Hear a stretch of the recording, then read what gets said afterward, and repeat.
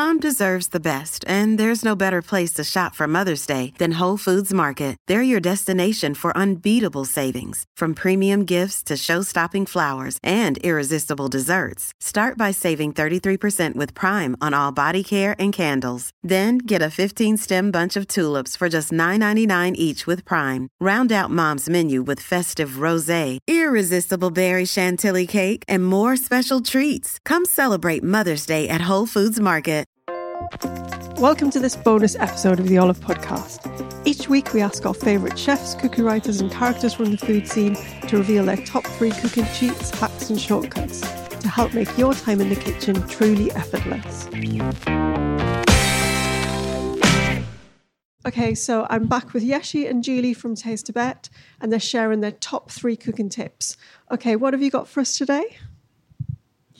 So the first one's a really simple one. That's just when you're working with dough. So when Yeshi's making bread or noodles, whatever it is, he always uses warm water. So obviously you can use cold water when you're making dough, but warm water helps it to rise more quickly. So the temperature of dough is always going to be affected by the temperature of the ingredients or the temperature outside and also the heat transferred through your hands in the mixing and kneading. But water is the easiest element to change if you need to speed things up. So if you're pushed for time, we recommend using a hot hand wash temperature and then covering the bowl while your dough rests. Yeah, you're right. Yeah, that depends on how much time you have. If you are busy, and you can use the warm water. It's just dough rise very fast, so it's just good. Nice, great, easy tip. And what about number 2? This one is a game changer. So Yeshi uses something called basar curry masala in his curries and dals, and it's probably his biggest secret weapon when it comes to curry. So you can use generic hot chili powder if you don't have basar, but it's really worth digging out if you're after really great flavour. So it's mostly used in Pakistan and in India. And it contains not just curry powder but also an amazing blend of, I think cumin is the key ingredient, isn't it? But also coriander, turmeric, fenugreek, bay leaves, mustard seeds, cardamom, cinnamon, black pepper, nutmeg, and it just lends a really fantastic flavour to your curry. I read your book and ordered that online and got some and made your famous chicken curry, and I can confirm it is a game changer, and it's amazing. So it's well worth just seeking out. If you just type it into Google, you'll find lots of different places to go and buy it. And now, what's number 3? This again is really simple. This is about reheating rice.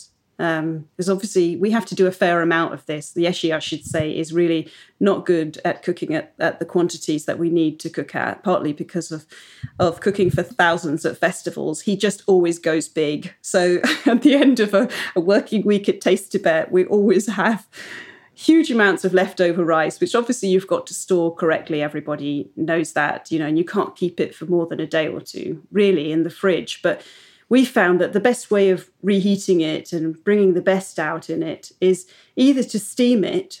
Yeshi suggests in a sieve because metal heats fastest.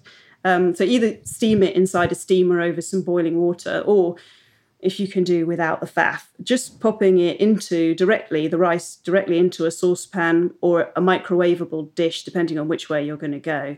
But either way, just adding a little bit of water.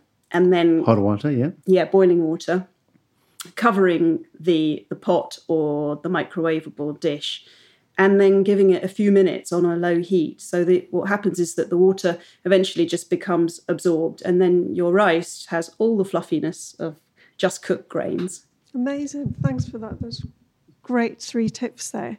Thanks again for chatting to us, Yeshi and Julie. Thank you. Thank you so much.